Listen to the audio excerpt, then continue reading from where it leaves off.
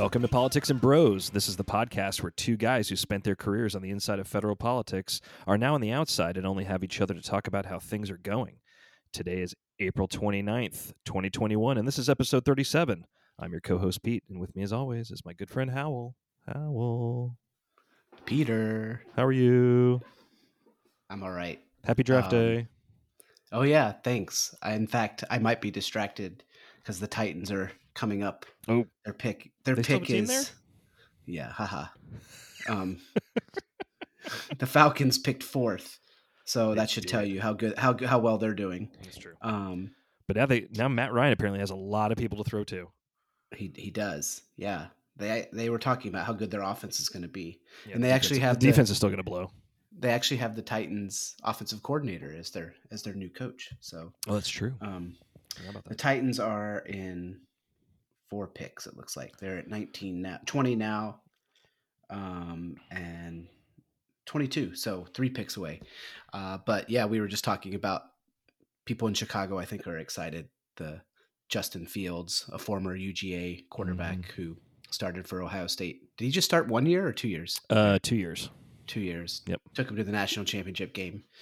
The Bears may have found their next quarterback savior. No one will ever be as good as Jay Cutler, but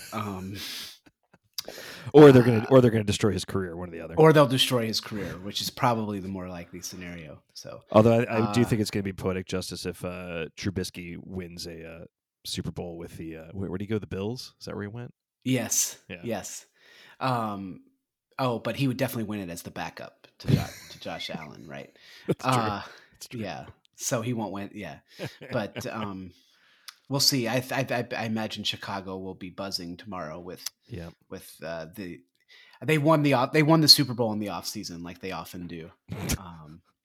But your brother-in-law is a big Bears fan, right? My wife's whole family is Bears fans. So I assume. Have you heard from him yet? With the Fields, he tweets about the Bears a lot, so I figure. Yeah, he does, and he also calls into like sports talk shows to like. Oh, really? Yeah, he's done that in the past. More so about the Cubs than the Bears, but yeah, I texted him. I was like, "It's a great pickup," and he was like, "I can't believe we got him." Yeah. And the Bears gave up, a bunch of picks to get him. So yeah, I hope it pays off. Yeah. The Chicago could. I mean, I don't feel so bad for Chicago. They've had 4 championships in the last 10 years. So, yep. But Chicago is definitely I think it's a Bears first town. Yeah. I don't know. Cubs? Because the city's divided on Cubs and the White Sox. Right. So yeah, maybe that's fair. I wonder what I'll see what my brother-in-law says about that. That's actually a really good question. Yeah. Like, certain cities are certain team first, right? Yeah. Like, New York is Yankees first, right? Yeah. But Atlanta's always been UGA first. Right. No, I think it's fair. That's how Nashville is. Tennessee first, and the Titans. I think in professional sports, it was always the Braves, but now with how good the Falcons have been in recent years, and actually having owners that give a damn is helpful too. Right. Yeah, I mean, so we have that to look forward. The Bears fans being annoying over the next several weeks and months as they prepare for this season. And I think they made the playoffs last year, didn't they? Did they lose in the first round? I can't remember. On that botched field goal. Wait, this past season or the season before? No, this past season. Oh, I don't remember. I just didn't pay enough attention to NFL this year. Yeah, it was kind of weird. Let's see. I'm looking it up. Yeah, they played the Saints. There you go. They lost. They got killed by the Saints. I might be a little sniffly. Sorry. So anyway, I was watching the draft a little bit earlier with my children, but things are all right. But we got a lot to talk about, so let's get going. Let's get into it, man. Why don't you lead us? Well, so I came up with this, so if anyone doesn't like this, they can blame me. But, we always just jump right into, we talk about how we're doing and we jump right into our politics. But I know, you guys know us at this point, but you don't really know a lot about us other than I'm a libtard and Pete is, a racist conservative. So, uh, so I thought, we'd do a little segment to start off tonight, get to know your host a little bit better. And it's not going to be like, how old are you? And, where did you go to school? We're going to do a little fun stuff. So, Pete, I'll make you start. And you have to tell us the answers to, we'll start with the first. There's two questions. The first one is, what is your greatest competitive accomplishment that you would consider your greatest competitive accomplishment? So this could be anything you think you compete in. So, you could have been drag racing on I-95 and beat some guy. It could be some high school soccer match where you saved a penalty kick. What do you consider your greatest competitive accomplishment? It's a difficult question. My God. Would you like to pass and think about it? No, I think Okay. I've got one because I feel like it's not necessarily my accomplishment, but that I've been a part of, for sure. And you said soccer, and that's actually it. Junior year in high school, Holy Innocents Episcopal School won the state championship in soccer, and I was on the team. I was the backup goalkeeper against our arch rival Pace Academy. We won 1-0. Our good friend Clay Kelsch scored the lone goal in that game. BFK. I made it into the game for maybe, so our starting keeper, who was awesome, he went on to play at Davidson College, dual sports. He played baseball and soccer at Davidson. Very good goalkeeper. And I made it into the game only because he got injured with about, I don't know, there might have been 10, 15 minutes left in the game. And I made it in for about 5 to 7 while they kind of patched him up, and he had to get some stitches on his, not stitches, they had to stop some bleeding on his cheek because he got kicked in the face, basically. So I made, I think, one save. I got my hands on the ball a couple times, but nothing significant. And then, of course, when Marshall, our keeper, was fine, he came in and replaced me. But but still, being part of that team, it was a roller coaster year for me because I started out on JV, even though I went to a camp in Greece because I was spending all my summers in Greece growing up, and I played at the Olympic Stadium on a travel team there, and did some work, worked my ass off really to become a better goalkeeper. And our coach just didn't care. He thought Marshall was the golden boy, and which he was, and not to take anything away from Marshall. He was an excellent goalkeeper.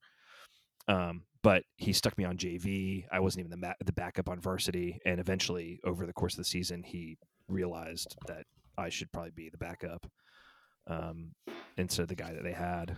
So getting to that, and that's when I got my Letterman's jacket. And being on part of that team was awesome because it was with Clay Kelsch, our other good friend Andrew Nosneski, our other good friend Ryan Mayo, who we are all Mayo played soccer? Mayo played soccer. Mayo was quite good. There's actually a clip of him from, I can't remember if it's that season or our senior year, and he is caught up in the corner on our side of the field, and he just dribbles through like 7 guys. It was amazing. His footwork was fantastic. But yeah, so being part of that team really, I think, it wasn't my accomplishment, but to be a part of that, it felt like it. It was a great team. We all got along really well. We all had each other's backs. I had a lot of fun that year. That was a great year. State champions. That's pretty cool. Yeah, I mean, it was for the all the private schools. Still, so we were single A. We weren't a huge school, obviously, but still, I mean, it's still a state championship. It's still in the books. It's not like you were one of 3 teams. Right. And there were at least 7. We were undefeated. We were, I believe, what was our record? 11-0-2. I think that's right. And our 2 ties were to the team that we beat in the state championship. So it was like, it was pretty amazing. Actually, I think we were 15-0-2. I think we played 17 games. Maybe I'm wrong. We'll have to check. But that's it.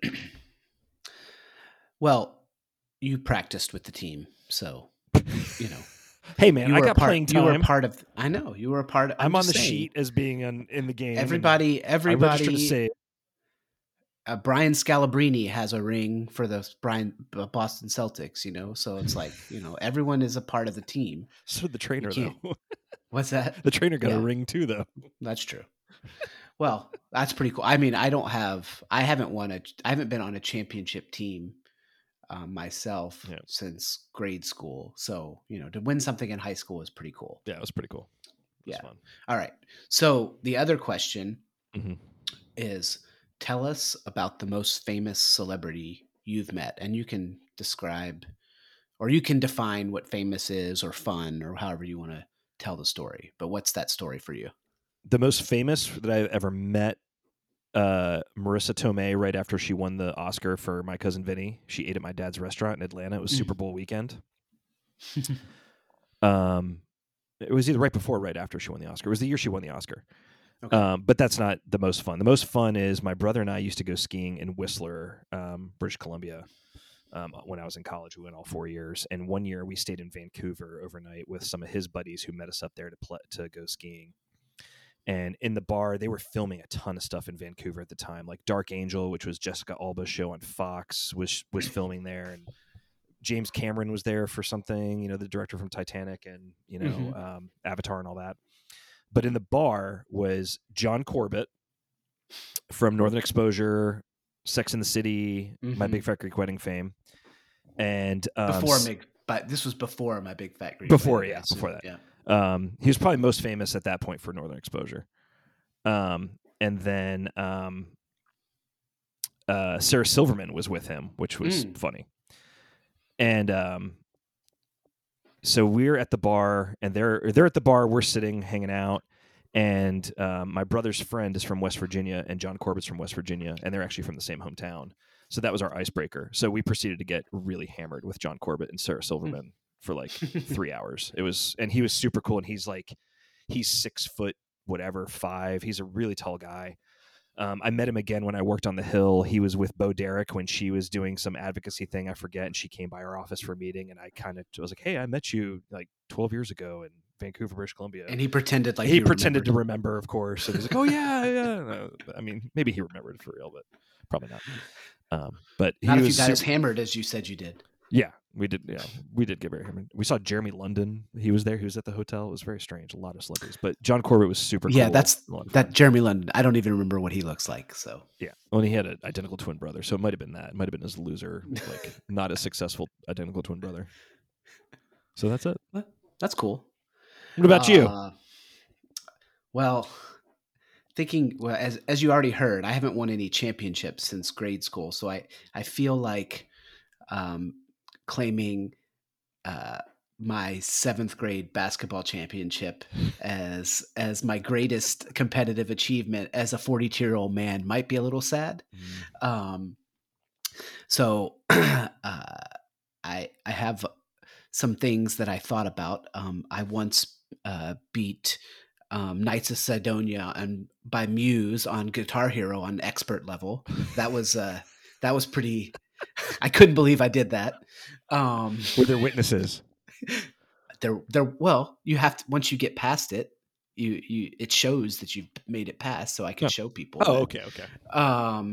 What else was there? I have some pretty embarrassing stuff like that I considered throwing in there. My batting average in my alumni softball league was like 900 one season. Did you just smack singles all day long over like the pretty shortstop much, or something? Pretty much, Nice. Yeah. I mean, you just hit them right at the girls, and then you get on base that way. So as you can see, I don't really have a lot of. I don't know. I don't consider myself a super competitive person, so it's. I don't put myself in situations a lot where I really have to compete. I think there's 2 things that stand out. When my daughter was 1, my wife and I ran Hood to Coast. I forgot about that.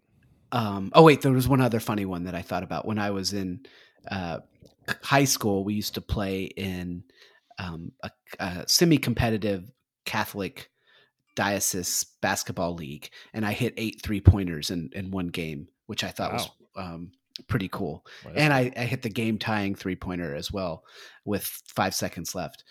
We ended up losing, but anyway. But no, so in 2012, my wife and I ran with some other friends Hood to Coast, the race that runs from Mount Hood to the Oregon coast, and I ran over the course of 3 legs in 24 hours. I ran about 15 to 16 miles, and did a pretty good pace, like a sub 8-minute pace for average for the miles. I also ran half marathon when I was in Beijing, when I was studying there.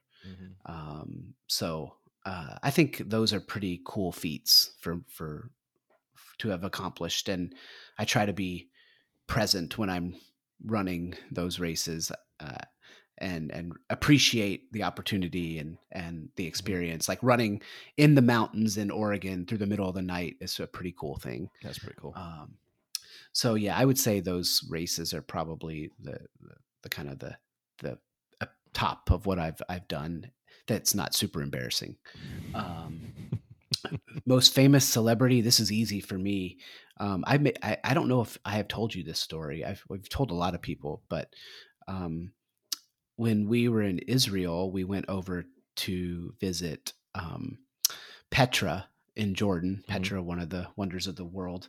And while we were there, we were at the first major sort of landmark you come to when you enter Petra.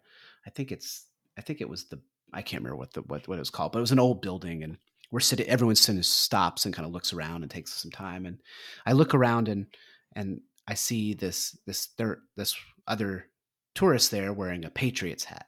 And I say to Melissa, I say, who's the jackass in the Patriots hat? Because I mean, you don't see a lot of Patriots hats in the Middle East or Israel. And then I keep looking a little bit more. And have I told you this story? No, never. By the way, okay. I keep looking, and I'm staring, and I'm like, this guy looks so familiar. And he's got the hat pulled down. He's got glasses on. And I said, I grabbed my wife and I said, that's fucking Matt Damon. And oh, you're kidding. And she was like, what? I said, that's Matt Damon right there. And she goes, no way. And I said, yes, look at him. And sure enough, it was Matt Damon. And he was there touring Petra with some friends. He was there. He was in Jordan filming the Martian. Because they. Mm-hmm. And so my wife was like, I have to get my picture with him. So she went up and started talking to him, asked him if he'd take a picture with us. And he was very nice. He said, sure. And, we kind of chatted with him for a few minutes. He told us he was filming a movie. And it was funny because our daughter, she was only like 3 at the time. She was kind of over to the side with our guide, and we all kind of got around ready to take the picture with Matt Damon, and she was still over there. And we were like, Olivia, come. And she was kind of like hesitant or whatever. And Matt Damon was like, come on, Olivia, come on, just come on. He was like, trying to woo her over. And she finally came over, and we took our picture with him, and he was very nice. And we wished him well and enjoy his journey or his Petra experience. And nice. It was pretty funny though, because the Jordanians had no idea who he was. Yeah. So we were the only people who knew who he was that was there. And my daughter and my son, who were really, really blonde at the time, Jordanians like freak out over like little blonde kids. And so there were all these Jordanians asking our kids for pictures. Meanwhile, Matt Damon's like 5 feet away from them, and they don't even know who he is. So it was just kind of a surreal experience, but that's cool. There's probably only a handful of movie stars bigger than him. So I figured that was definitely the most famous person I've ever met. I'm not one to I don't particularly get starstruck. And plus I also don't approach celebrities if I see them like in real life. Right. I think the only time I ever did something like that is when Quinn and I were seeing Pearl Jam in Seattle in 2000. And we were sitting in our seats at Key Arena and waiting for the show. And I looked down and I saw somebody giving autographs, and it was Mike McCready, lead guitarist. I was like, oh, let's go. And I just got up, and Quinn was like, no. That was when Quinn was like super shy. And I was like, let's go. And I mean, we just got autographs. We didn't talk to him or anything, Right. but like, I think the most famous celebrity I've seen in person, but didn't actually like meet, was Julia Roberts in Hawaii. Moore and I were on vacation in Kauai, and she had a house there at the time. And we went to a restaurant in town, and I heard her laugh, and I was like, holy God. And you cannot miss, Yeah. like, her laugh is unmistakable. Right. And I was like, Moore, look over behind my shoulder. Was that Julia Roberts? And she goes, oh my God, it is. And I turned around, and she was 2 tables away from us. And she got up to go to the bathroom, and I was like, Moore, you should go. You should go. She's like, no. But anyway, That's funny. good stuff, man. I like that. Yeah, I hope people enjoyed that. Get to know Pete and myself a little bit better. But now let's get down to business. Mhm. Let's talk a little bit of politics with the bros. The bros. We did want to. We're not going to talk about it this week. We're still trying to schedule our guest, but Pete has arranged for a former colleague of his to come on, and we're going to discuss immigration at length in a future episode. Any additional news on that? It should be our next episode, whenever that might be. Do you have any updates for that for us, Pete? Our guest is game and ready. Her father was in town visiting her and her husband this past week, so we didn't do it this week. So I just need to shoot her a text and let her know next week that we're gonna get on the horn and talk a little immigration. It's my good friend Becky Talent. Becky and I worked together in John McCain's office.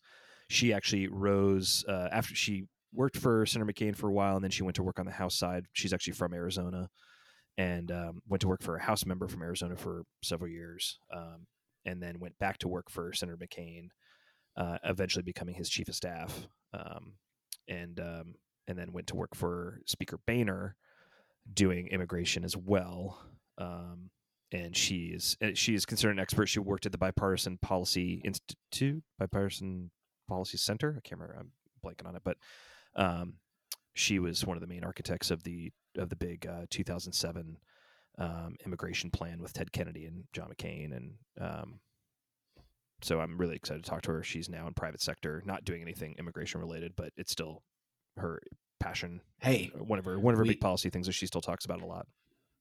It's kind of like us. She's, we want to talk about what we know and what we love, and even though we no longer do it. So looking forward to that conversation. So yeah, look for that next week. I got a lot of questions. I certainly have done some research on immigration, but it just kind of bigger picture things that I want to get you all's thoughts on. So looking forward to that. But in the meantime, we're going to do a little quick news roundup for this week, and start with President Biden's definitely not the State of the Union, but his first address to a joint session of Congress. Mm-hmm. Pete, you said you watched most of it, and also the rebuttal from Senator Scott. Mm-hmm. What were your thoughts on Biden's first address? Well, I think I told you watching. I mean, it was good. He was presidential. He checked all the boxes that he was supposed to check. I thought it was a little strange not having the full House chamber. I mean, they limited it to, like, I think it was 200 people, and there you weren't allowed to bring a guest, and they were all spaced out. I think there were some senators and House members actually up in the gallery to maintain that space. So it looked strange. And then, of course, looking at Speaker Pelosi and Vice President Harris with wearing their masks behind Biden made it look strange too. But he was presidential.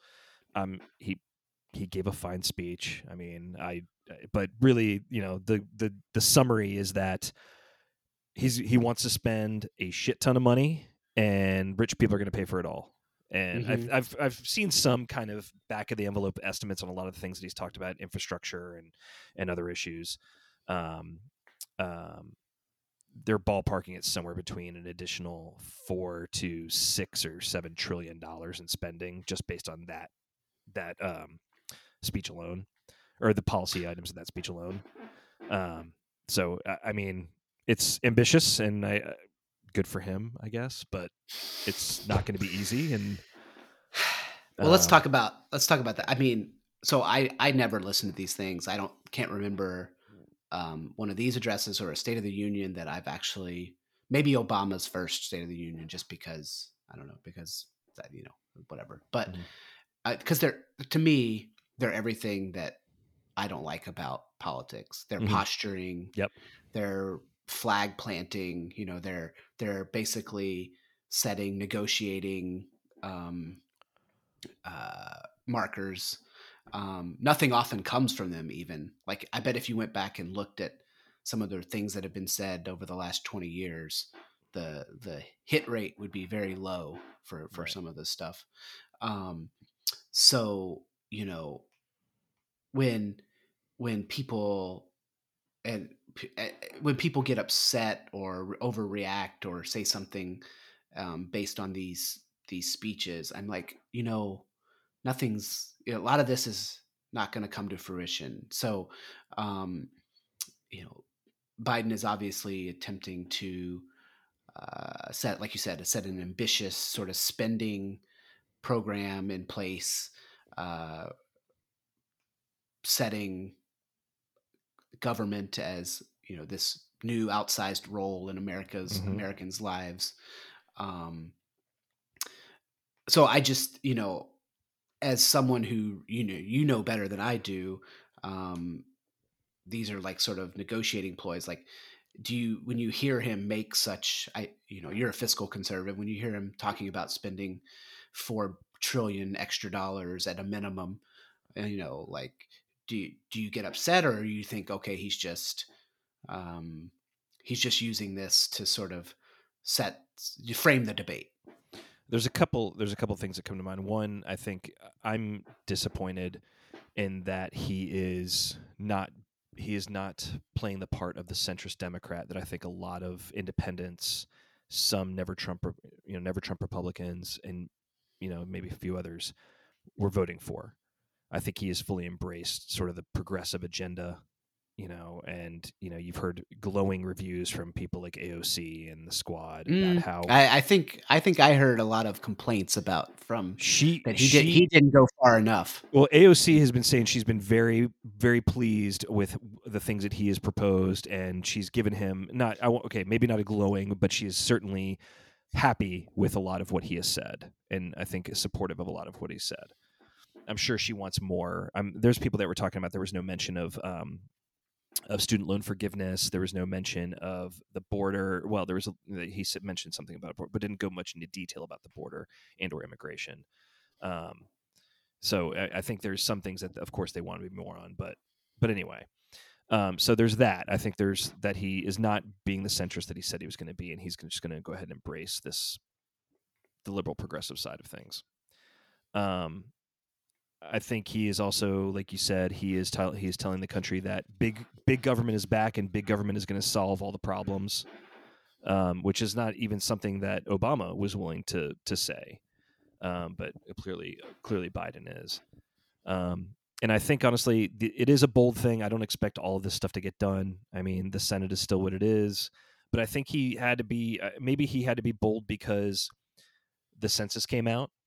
A lot of states lost seats. States that tend to elect Republicans gained seats in the Congress.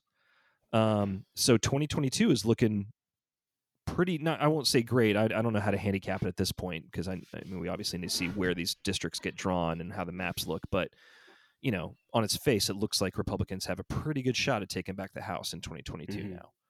I don't know about the Senate, but, whatever. One chamber is all they really need. So I think being bold is what he had to do, given the fact that he might not have a Democratic House in a year and a half. Right. He's kind of got to go for it all now. Yeah. So yeah, I did want to touch on sort of that, is that he could potentially look again. I don't have a legislative background. I'm literally commenting on this as a casual observer, like any other citizen who pays attention to these things. I've heard the argument made that he is actually seizing on a lot of the populist sort of um, anxiousness with regards to things like providing the child credits, the Universal pre-K and all that. universal pre-K. Sure. He's actually trying to steal some of that Yeah. um, that oxygen that's been sort of supporting some of these. Like one thing I heard someone say was like he wasn't necessarily addressing Republicans um, in the room. He Yeah. was maybe addressing Republican voters who might be uh, interested in some of these policies that he's putting forth. Yeah. I think it's definitely. I noticed it, and you, perhaps you can tell me differently. But when he says we want to end child poverty and we want to lower prescription drug costs, and the GOP members in the gallery um, don't applaud that, like shouldn't that be sort of a universal American goal? Like, why? I understand there's politics at play, but like that seemed like they couldn't even agree that ending child poverty was a good thing. That's, I mean, And that happens at every joint session, like, well, every time a president addresses. Like, I mean, does it though? Because I feel yeah, like I feel like it's more related to specific ways they're going to end child poverty or ways they want to lower prescription drug costs. He was mentioning broad platitudes that didn't even have policy attached to them, and that's why. And again, I don't watch all these things, so yeah. I do know that obviously the Democrats didn't stand or and cheer for a lot of things Trump said. I can't specifically say if they were attached to policies that he was pursuing Hmm. to meet those ends. Um, but I do feel like it there was a political angle at play there where some of the Republicans in the audience couldn't be seen supporting something Biden says for a as a political end, and as a result, he is able to, like I said, take some of that populist momentum maybe for himself. That was just my observation. Well, I mean, I think you're absolutely right. I think he is taking some of that because, I mean, in the, things he mentioned, you were expanding the expanding child care, healthcare subsidies, pre-K for all, or universal pre-K, family medical leave, free community Hmm. college, Yep, and making the obviously infrastructure and all child that. tax credits permanent. Yeah, I think, and the one thing that maybe I don't know. This is based on nothing, and no evidence, but I think maybe it's because several of those items actually have Republican bills and were introduced last year. And I'll throw another one in there: and minimum wage increase. I mean, Tom Cotton has ten a minimum dollars. wage increase bill. Marco Rubio had a family medical leave bill. And there's a few others that I'm blanking on off the top of my head, but Right. so I think when it's an actual State of the Union address next year, I think that's more that'll be more, indicative of the feeling of the GOP. I mean, right now they're fresh off a loss. This is, I mean, I don't know if I would clap to another 6 trillion in spending that's going to be all mostly done with all new taxes, and then you've got Senator Schatz from Hawaii. Basically, he said, "I'm not a pay for guy. We don't have to pay for any of this." So okay, so we're just going to deficit spend and you know put this one on the books. And then you got John Tester, who goes halfway. He's like, well, maybe we should pay for half of it, and then hopefully the rest will be paid for on the back end with all the new jobs and economic growth and all that. I mean, at least that argument makes a little bit of sense. But that's you know, but the problem is too, and maybe why Republicans were sitting on their hands is they don't have a leg to stand on when it comes to deficit spending and Right. exploding the debt over the last 4 years. Something that Trump said he was going to get rid of in his first 4 years in office, and when of course he grew the debt by 30 something percent, or whatever it was. I don't remember, but you know, so maybe that's why they're putting their hands on it, because they really don't have a lot to stand on here. The folks who have done actual hard work, put legislation, put pen to paper, like Tim Scott doing his police reform bill that got filibustered last year. Those are the folks, those are the legislators that actually have a gripe and something to kind of bitch about, because they are being left in the dust, or they're being ignored when they've been out there with these ideas for year 1 year, 2 year, 3 years, whatever it is. The people who are interested in doing the job versus Right. political preening, Yeah.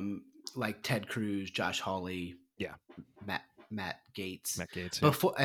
Before we get to Tim Scott and his rebuttal, I just want a couple of the details. So the American Families Plan, universal pre-K, free community college, family medical leave, make permanent child tax credits. Those are kind of the main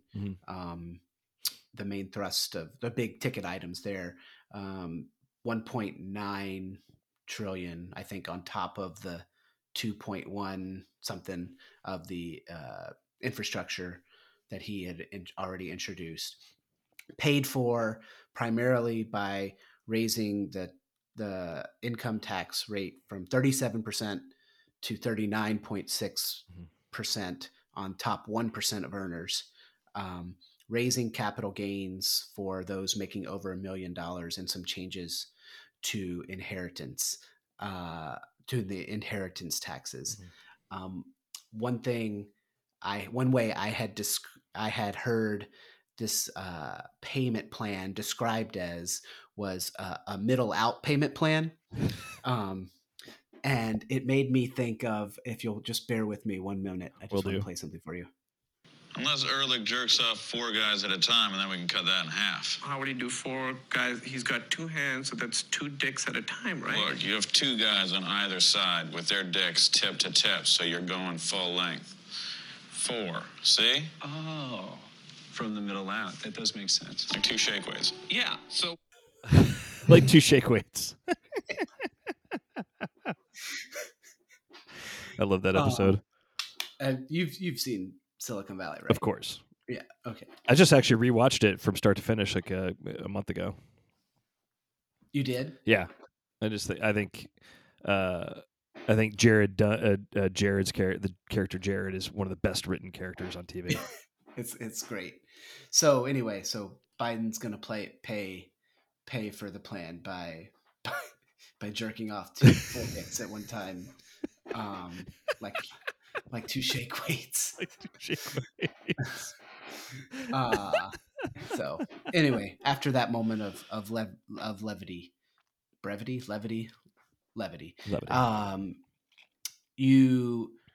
so before you talk about Tim Scott's rebuttal, I read a little bit about it. I didn't see it myself. My understanding was that he spoke a lot about how Biden, had claimed he was going to be, the bipartisan president and seek to reach out, and that he's actually dividing the country more. I can see, how they think they can make that argument. I heard he talked a lot about the Georgia election laws controversy and the conversation around that, and he called. He said America is not a racist country. Yet, interestingly, he also noted that he'd been pulled over for no reason before. So I don't know. But he also talked about how that the original sin, which it refers to racism nowadays, the original sin of our country is a story that's not over. He clarified that. Yeah. And I think generally,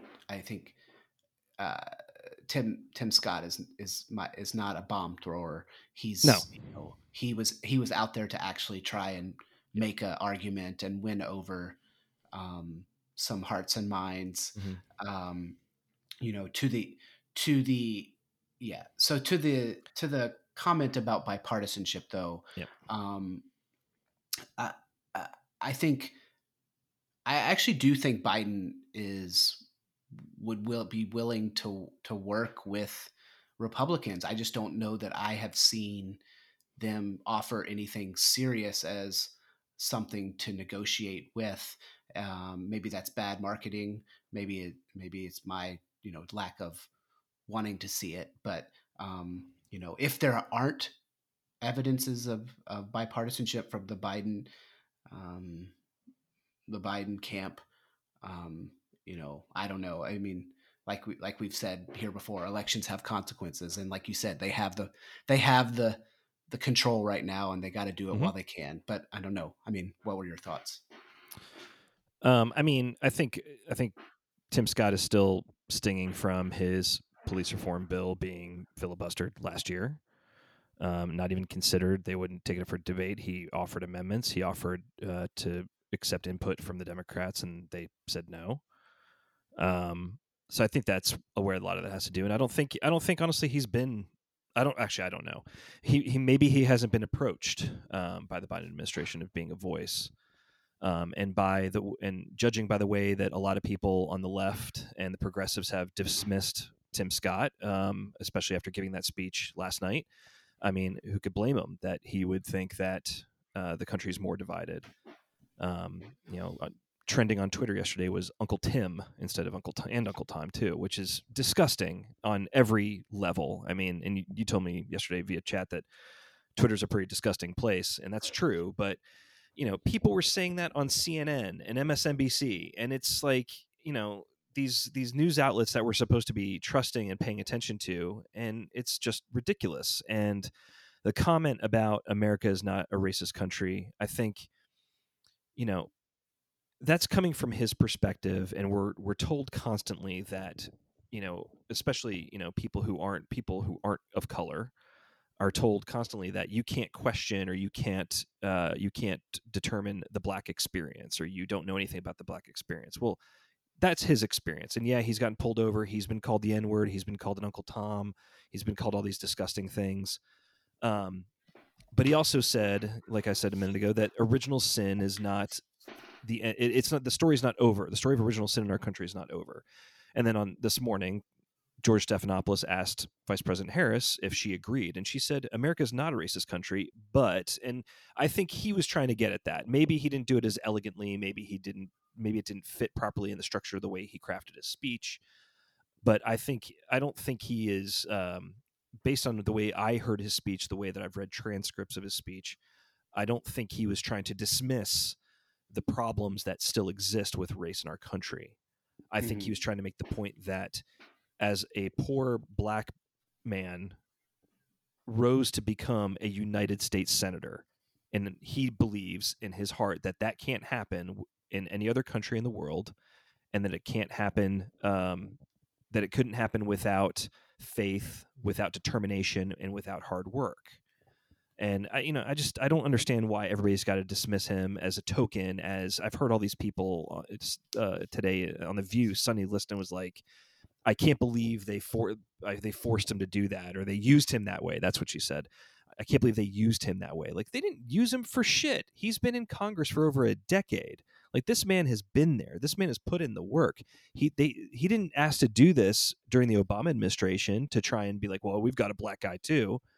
I mean, this was actually a very good time for him with everything that's going on with social unrest, with the George Floyd case finally wrapping up, recently, with the fact that he has been working on these issues. He met with George Floyd's family today in his office, in fact.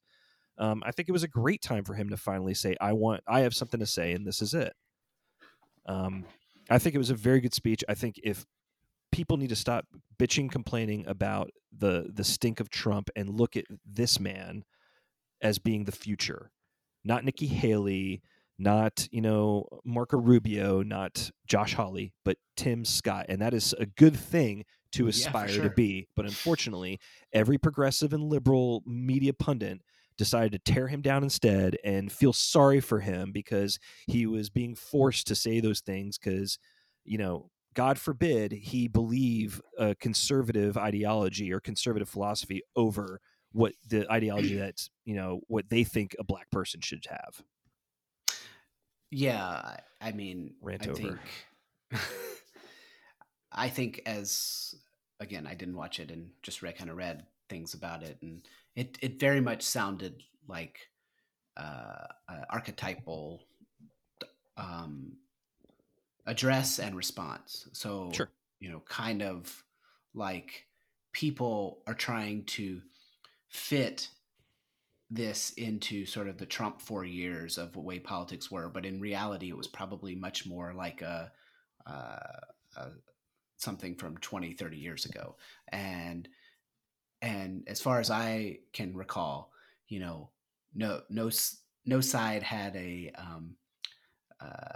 mandate on being correct all the time, and that the way this used to work was, people used to but get to express views from both sides, and like we said, I think he's a good representative for what the conservative, educated and sort of coherent and compassionate response can be, and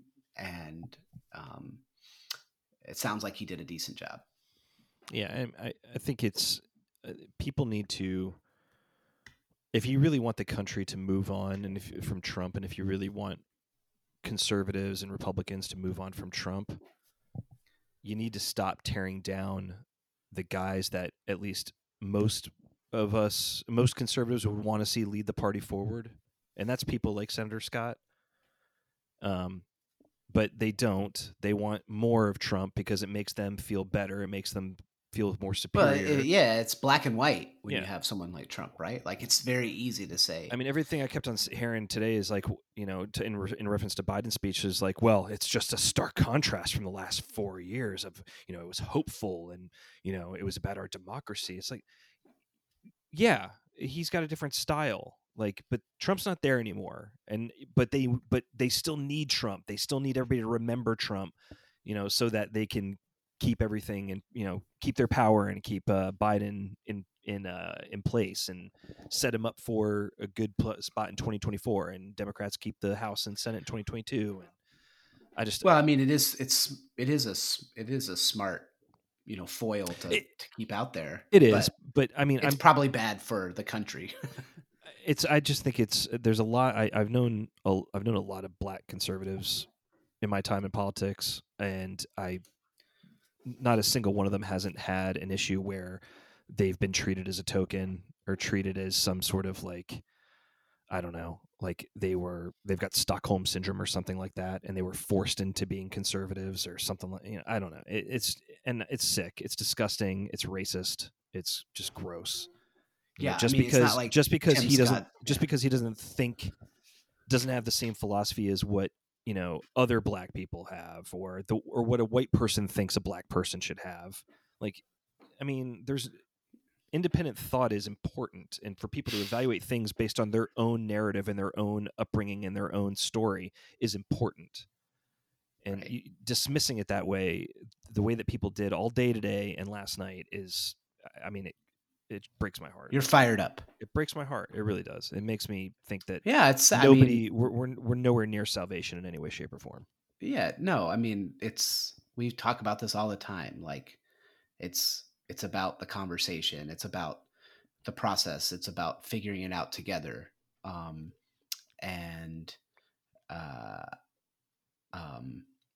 I guess Liz Cheney got a bunch of backlash for, like, chatting with Biden or something in the chamber. Like, people were like, how could you talk, she gave him a fist bump or something like that. And somebody saw that, and she wrote something on Twitter about, if the president of the United States comes up to me and addresses me, I'm going to take time and chat with him, as we need to work together to make this country great again. She's like, we're all Americans, we're not enemies. Yep.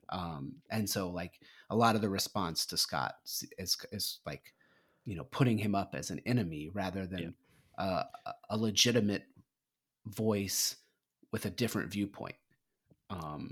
And I may not agree with everything he said, but, like, the manner by which he presented it, and it needs to be taken seriously. And so, like you said, it's just because Biden was elected, we're not all of a sudden saved as a country. So I think if the criticisms had been more about policy and even his philosophical, like the criticism of his philosophy, I wouldn't be as upset. I'm upset with the character assassination. And I my experience reading some of the more wonkish sites out there that dive into a little bit deeper than surface level was that he was graded, fairly evenly for his performance last night on, and it wasn't as vicious as like some of the more, maybe emotional political Yeah.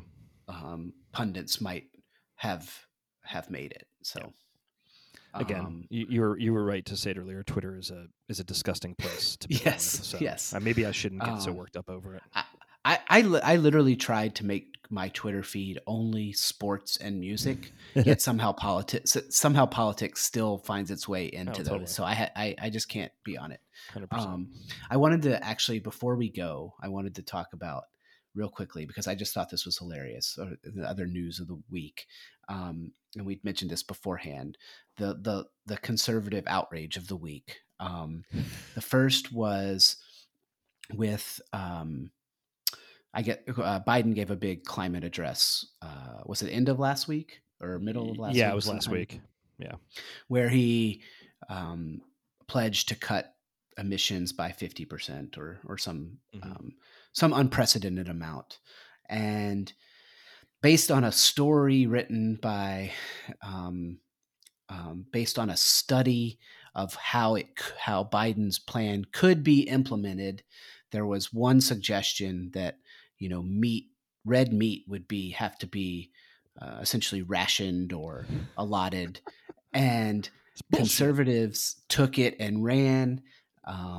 Greg Abbott posted something with a burger, with a graphic that said 1 burger a month or something, and not on my watch. I think Nikki Haley even posted something like "Don't tread on me" with a burger on it. With a burger emoji. Of course, Lauren Berbert, or whatever her name is, also posted something. Fox News actually ended up issuing a correction, saying his plan doesn't say anything about restricting red meat consumption. Did you see any of that or laugh at any of that as it was going on? Yeah, and I think it was based on, I may have misread this. I think it was based on like some like whack job report from a few years ago that somebody advocated for predated. Predated any of this, but it was like 90% of meat had to be, the 90% of meat consumed had to be done away with or something like that. I think it's pretty funny that he never said anything like that, and some idiot said it somewhere and it still caught fire. It took off. Yep. And the other one was the rumor that Kamala Harris's, Vice President Harris's book was being sold or given away at the border to incoming immigrants in like a gift bag. In like a gift bag, yeah.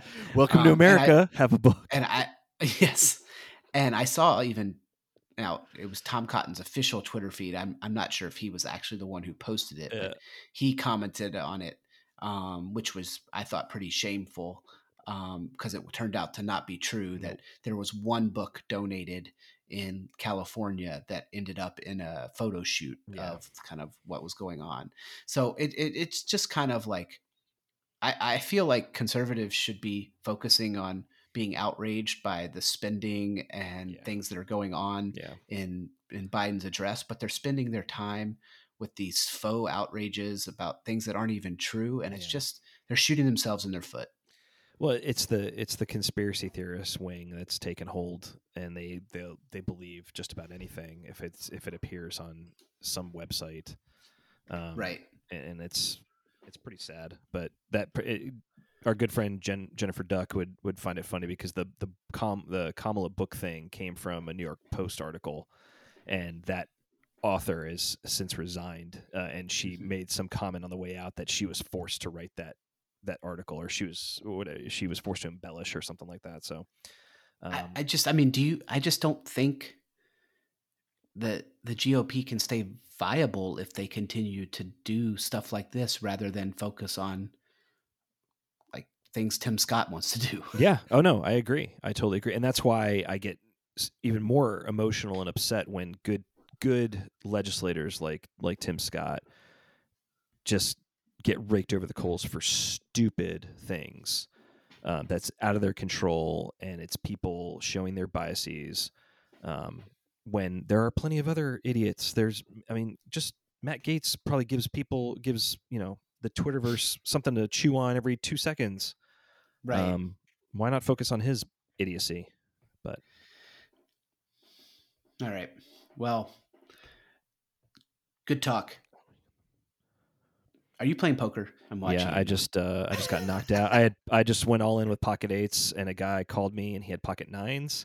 I hit my 8 on the river, but that gave him his jack high straight, so I lost.